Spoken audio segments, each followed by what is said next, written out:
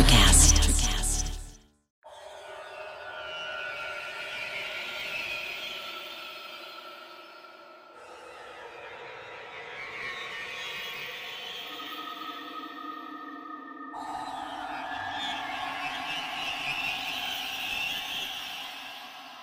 Welcome back to All Things Creepy. I'm your host, Micah James, and this week we are talking about the legendary tale of Edward Mordrake.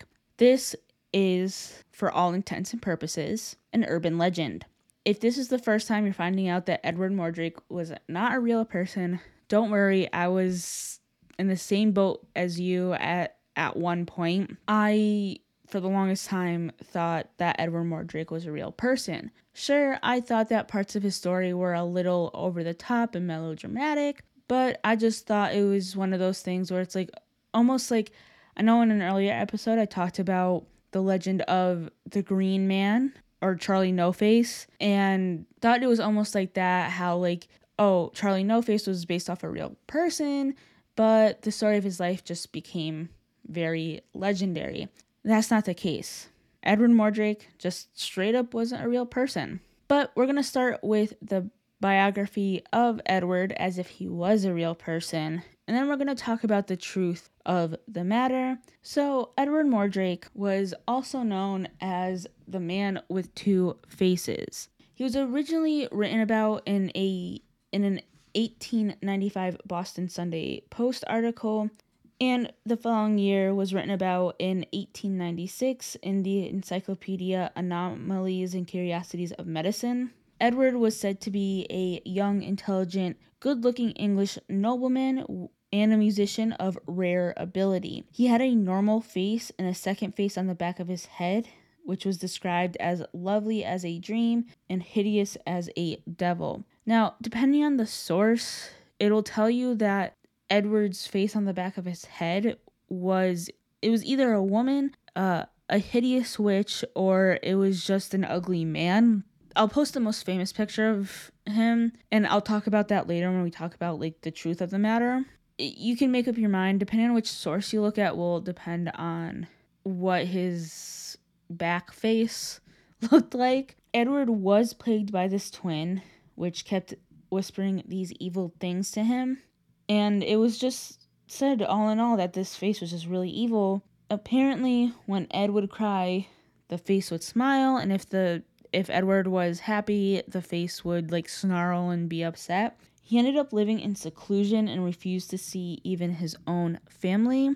According to some stories that I've heard, this wasn't really in any of the sources I used.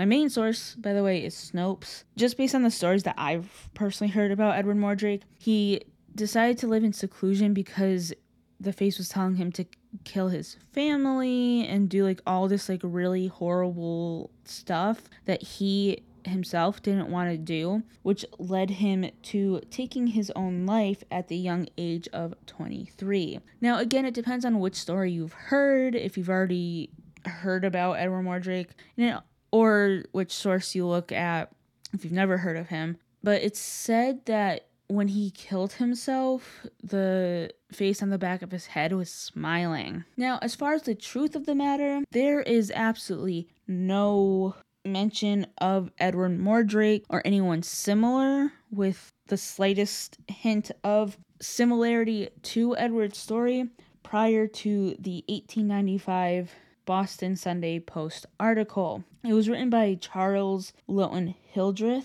and probably the biggest hint to the falsehood of this story was the fact that Charles was a poet and a sci-fi writer.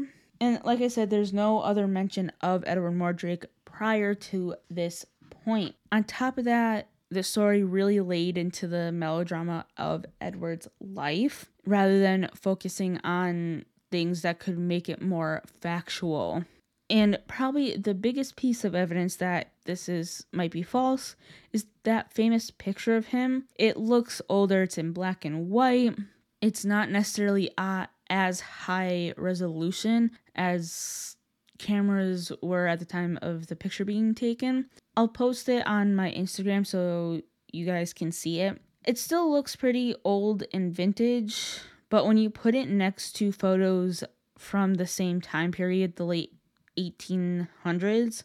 It looks a lot higher resolution than those other photos. What it really is a retouched photo of a wax finger, and my apologies for mispronouncing it. I'm going to do my best. It's of a wax finger in the Panoptikum Wax Museum in Hamburg, Germany. If I have anyone who lives in Germany or knows how to speak German, let me know how to really pronounce it. I really did my best. As I mentioned, a year after the Post published that article, in 1896, the Medical Encyclopedia Anomalies and Curiosities of Medicine wrote about Mordrake's life. The account was directly copied from Hildreth's article. It was credited only to a lay source instead of directly sourcing the exact author. It ended up not providing any medical diagnosis for this rare deformity, although it did kind of provide some explanations for the birth defect. One of them was craniopagus parasiticus, which is a parasitic twin head with an undeveloped body.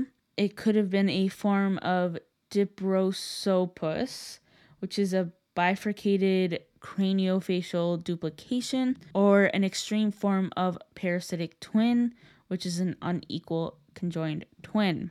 Now, with those possibilities, that doesn't mean to say that someone who looked like Mordrake's description, it's possible that someone looked like him, but there's no evidence of he himself existing, nor anyone having a parasitic twin telling them really disturbing things. Edward Mordrake has been mentioned in a few pop culture instances.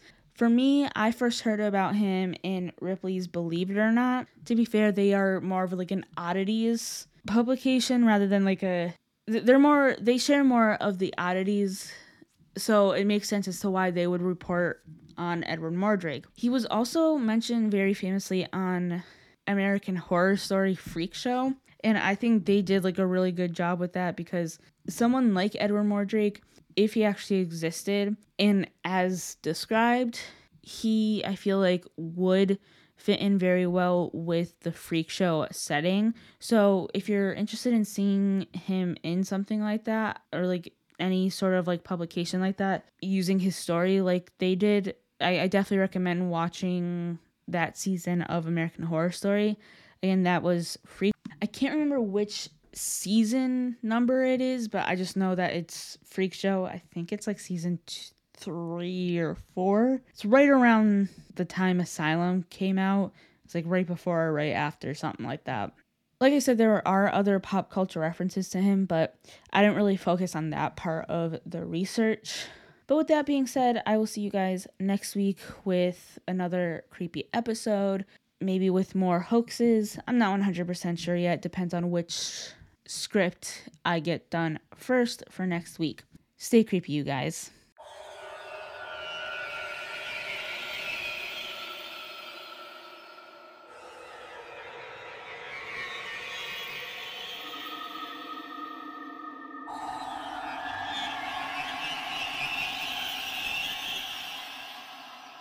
Miles, are you ready to record our promo for Season 2 of the Wanna Bet podcast? David, have you ever seen a grown man naked? Miles, we're not here to quote lines from Airplane. We're here to tell people that Season 2 starts August 18th.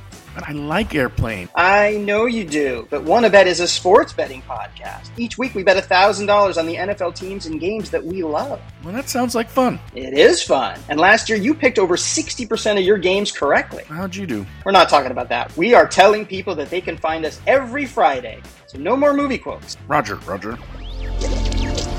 Electricast. Hey there, fabulous souls. I'm Stephanie Baklaan. And I'm Eden Alpert. And we're the hosts of the brand new podcast, Unapologetically Fab. Get ready to join us on an amazing and real journey as we dive into life after 40 and own it. We're all about changing the narrative, leaning into who you are, and living a life by your own design. Join us as we embrace life unapologetically and redefine success. This is Unapologetically Fab, an Electricast production. See you there.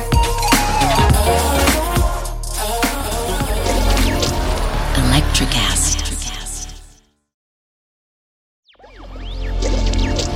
Electricast.